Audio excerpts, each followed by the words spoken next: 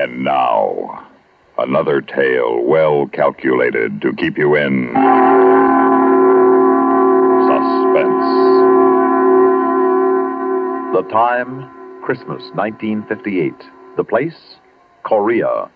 The story, a Korean Christmas carol, written for suspense by George Bamber.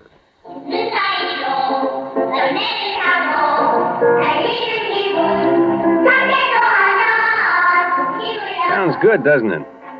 They hear kids singing, I mean. I can't understand the language, but I know what they mean. They sound so fresh and full of promise, almost as if they knew. But then I'm getting ahead of myself. The name's Connolly, PFC Larry Connolly. I'm a soldier in Korea. I was sent here just about a year ago this time. That's where this strange story begins. Christmas, 1958.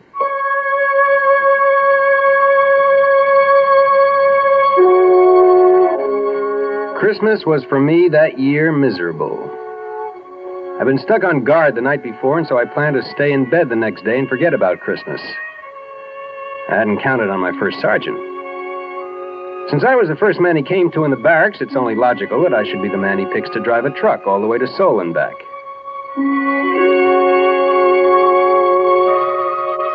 It was night by the time I got on the road, headed back from Seoul. It started to snow. Big flakes coming down soft at first, then so thick and fast I could hardly see.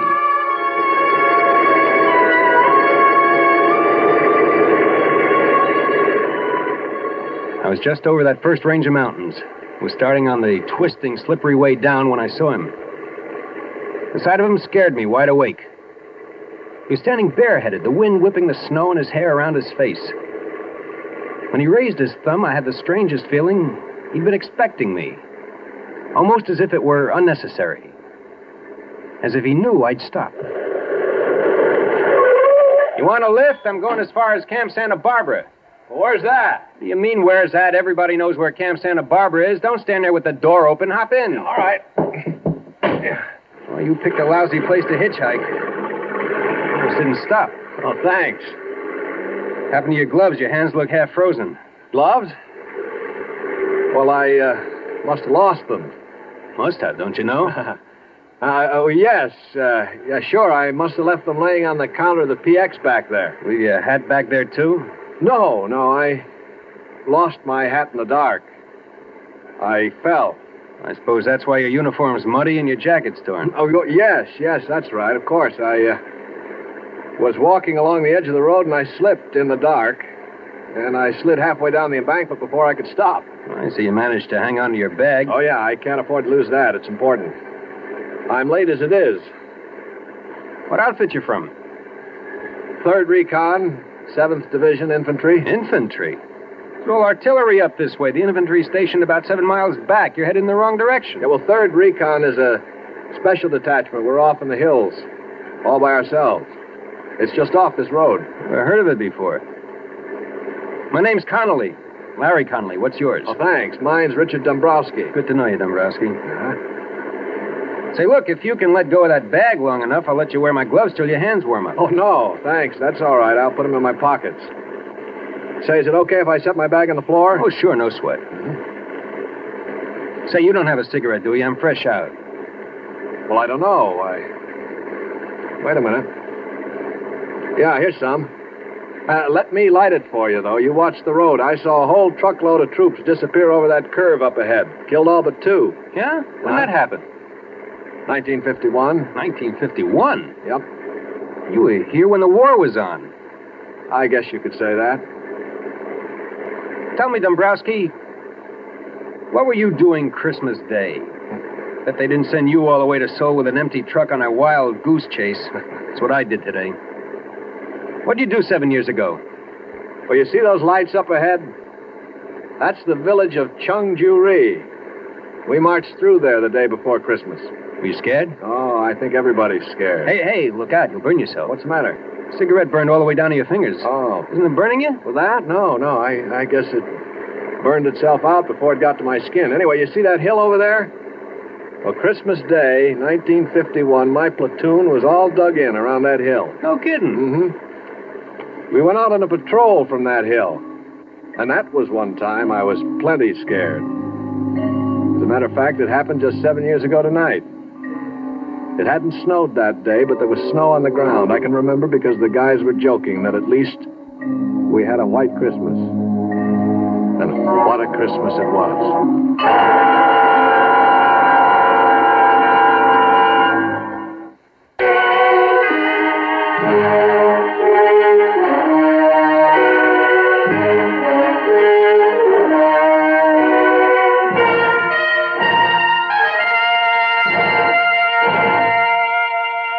As I said, it was quiet Christmas Day, 1951.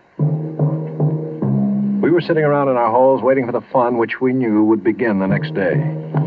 They'd managed to get hot turkey up to us, so we were relatively comfortable and happy until Brownie, our squad leader, came back from a talk with the old man. All right, I'll take the first 5. The old man wants us to go out and have a look around. Come on, knock it off. Get rid of your dog tags and canteens. Anything that might rattle or make a noise. We won't be gone long, but we're moving light. Hey, Whitey, might as well leave your helmet here. We want to move quiet. But, Sarge, it's too cold to go out without a hat. Cut the comedy, Walker. We moved out on schedule just as night was falling. And with the night came the cold. We moved rapidly along the valley for about an hour or so when Brownie stopped and raised his hand. All right, you men, hold it up. Once we get on the other side of that ridge up ahead, we'll observe maximum security. No talking, no lights. Keep down. And watch where you put your big, clumsy feet. Yeah. These people just love tripwires with flares attached. Walker, you still got the walkie-talkie? If I didn't, I wouldn't be here to tell you about it. Still working? It's warm, if that's what you mean. That's more than I can say for myself. All right, keep it that way. We may need it if we run into trouble. Hey, while we're here, let's take one last check on your gear. Make sure your rifle bolts aren't frozen, weapons on safety, and all grenades are secure in the pins. Okay? Everybody set? Let's move out.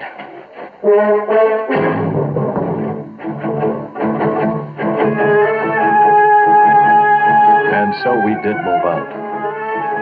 The M1 felt light in my hands, like I'd never realized how light and easy it was to carry a rifle before. The going was easy. The rice paddies were frozen over and covered with snow, and we stepped carefully between the clumps of rice stubble left over from the last harvest, so the dry straw made no noise. We walked steadily, quietly, maybe 200 yards without a sound, regularly stepping up and over each low rice paddy wall as we came to it, each one bringing us just that much closer to the top. And then it happened. Hit! Down! Hit the dirt! Get down! Somebody must have tripped a wire because suddenly the inky black was transformed into the merciless white of the operating table. Everything seemed stopped and slowed down, just like an old movie before the projector blows up. I could see the other guys, the hills, and the deadly, winking fires of the guns. And then we fell down to the protection of the earth. And some of us fell with metal in our bodies. Crawl, you apes! Crawl to the mud tight and stay low. They can't hit us there. And we crawled, digging our knees and fingers into the frozen mud until they were bruised and torn. We crawled closer to the ground and faster than we ever had before. We crawled to the sanctuary of a foot-high mud hill. Keep your heads down. They got us pinned. One's about 150 yards to our front. Where's the other? Yeah, there's 200 yards to the left. They got us pinned in a crossfire.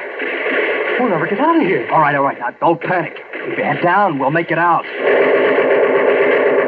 Walker, see if you can raise Lady Wolf on the walkie-talkie. Walker? Walker's laying out there in the middle of the paddy, Brownie. He's never going to have to worry about being warm again. Smith's out there, too. I saw him get it. I saw it when the flare went up. I saw him catch it in the face. Okay, Harry, easy. He's still got the walkie-talkie. Can you see if it's all right? He's laying on it. It's hard to tell. Whitey, that flare is going to go out mighty quick. If a man was fast, he could probably streak out there and back before they put up another one. We can use that walkie-talkie to call up some artillery to get these monkeys off our back. I can't, Brownie. I must have been hit. I can't move my legs anymore. I can't even feel them. Easy. Are you bleeding bad? No. Harry, you all right? As far as I know. Stevens? Sure. I'd like to take a whirl at that walkie-talkie. Wait till that flare burns out. It's dying now. Just a few more seconds. Go. By the time the flare lit the sky, Stevens was halfway back, the walkie-talkie dangling from his right hand. He dove for us, but in midair, some huge, invisible hand slapped him to the ground. I'm hit. Oh, God, I'm hit. Easy, boy. Quiet. Where'd they get you? I'm hit. Look him over, Harry. They busted his arm. See any other places? No, just his arm. Wrap a dressing around it and button it inside his jacket. Hand me that walkie-talkie. It's no good, Brownie. The walkie-talkie smashed. What? It's useless. We're gonna have to move out of here fast. Well, how are we going to pull out? We can't crawl back down the paddy. They'll slaughter us. All right, look. We'll move along the dike to the edge of the rice paddy. From there, we can duck into the underbrush and move back down the mountain. We'll never make it. They'll spot us when we try to make across the clearing to the underbrush. They'll swing their guns around. We gotta try it. We can't stay here. Stevens, can you crawl? Yeah, I can make it. Okay, now you lead off, and I'll follow you. I'll crawl backwards and pull Whitey along behind me. Whitey? You heard me. Well, we'll never make it with... Quiet! All you have to do, Harry, is follow along behind and pick up the pieces. Take his weapon. It'll make him lighter. Keep your hands off me, Harry. Come on, Whitey. We haven't any time to fool around. I'm not fooling. I'm not going with you guys. Come on, you lost too much blood already. That's just it. Like you said, Brownie, it's only a matter of time. You can't get anywhere with me. You'll never even get past the clearing trying to drag me across. You're smart enough to know that, Brownie. It'll be tough enough, even with two good legs. We're not leaving you here. That's what I figured you'd say, Brownie. I'm still in charge here. I figured you'd say that, too. Brownie, you see this grenade? It doesn't have any pin in it. The only thing that keeps the spring from kicking the clip off is my hand. Now get out of here, Brownie, before I let it go. Oh, Whitey. You want me to let loose of this grenade? Now prop that BAR up on the dike in front of me and scatter the clips where I can get at them. I'll wait until you guys get to the edge of the paddy before I open up. Look, baby. I'm still holding the grenade, Brownie. Time is running out. You're going to have to hurry. I feel like I want to fall asleep, and I don't know how much longer I can stay awake. Just wish me a very Merry Christmas and beat it. Merry Christmas, Whitey. All right, you guys, what are you waiting for? Let's move out.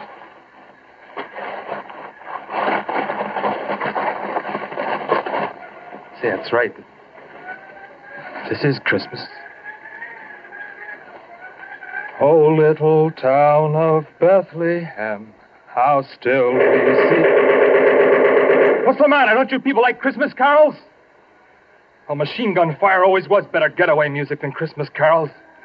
Above thy dark and dreaming.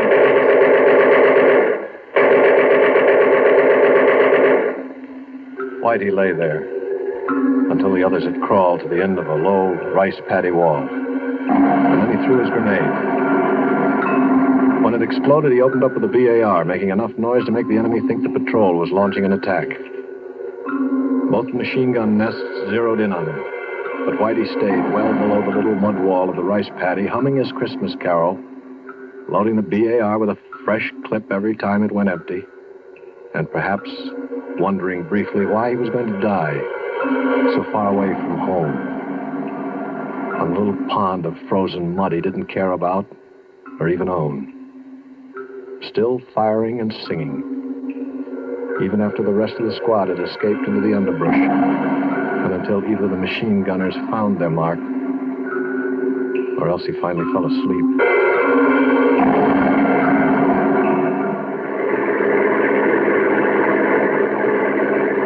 Gosh, he was quite a guy. No, I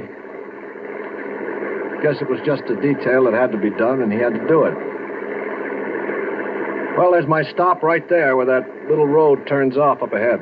Your detachment's up that road? That's right at the end of it. Well, sure, I've seen that road before, but I didn't think there was anything up there.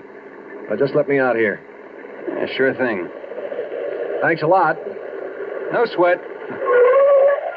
Say, if you ever want to look me up, remember my outfit's all the way up at the end of this road. I'll be right up there. Okay, I'll drop in sometime. Right. So long, and thanks again. I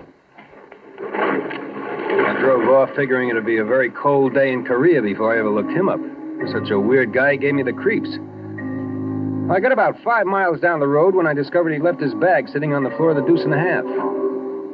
Took a lot of arguing with myself, but I decided that the only decent thing I could do was to swing around and take it back to him. Besides, maybe I could stop in the orderly room and check him out.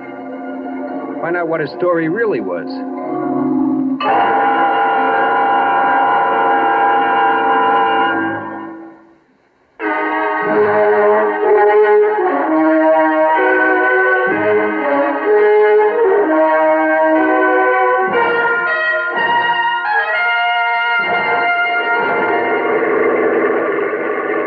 Way back, I almost missed the road because it was so small and seldom used.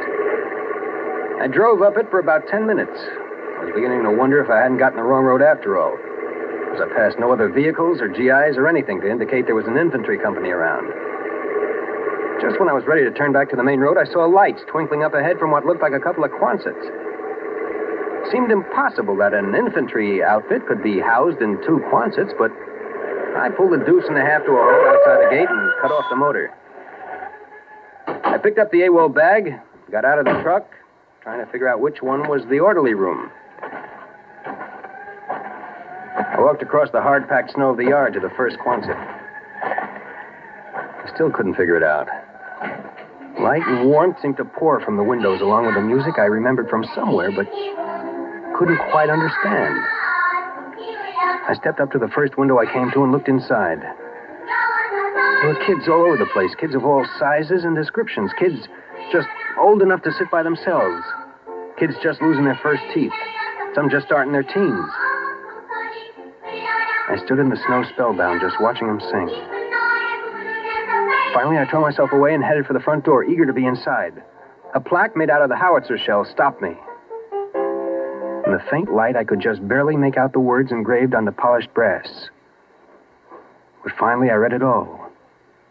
It said, "This orphanage has been erected and maintained in the memory of Corporal Richard Whitey Dombrowski, who somewhere north of the village of Chungju-ri, Christmas night, 1951, willingly gave his life that others might live." Suddenly, I didn't know where I belonged anymore. The AWOL bag dragged at the end of my arm like a 1,000-pound weight. I could figure what was in it, but I tore it open anyway. The bag full of candy, soap, and toothpaste and gum shined up at me, looking as rich and rare as frankincense and myrrh. I closed the bag, laid it up against the door, close, so they wouldn't miss it. And then I banged on the door as loud and long as I could, until I was sure that they heard me. And then I ran.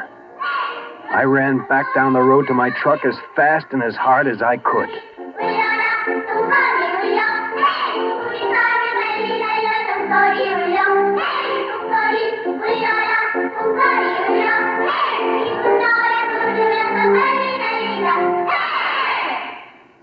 Suspense.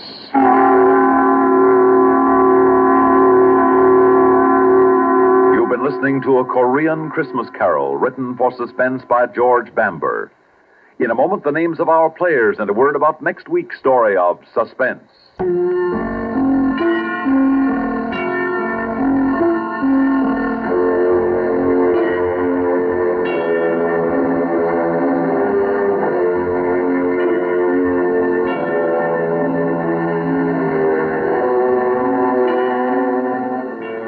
In tonight's story were Bill Lipton as Larry Connolly and Lyle Sudrow as Richard.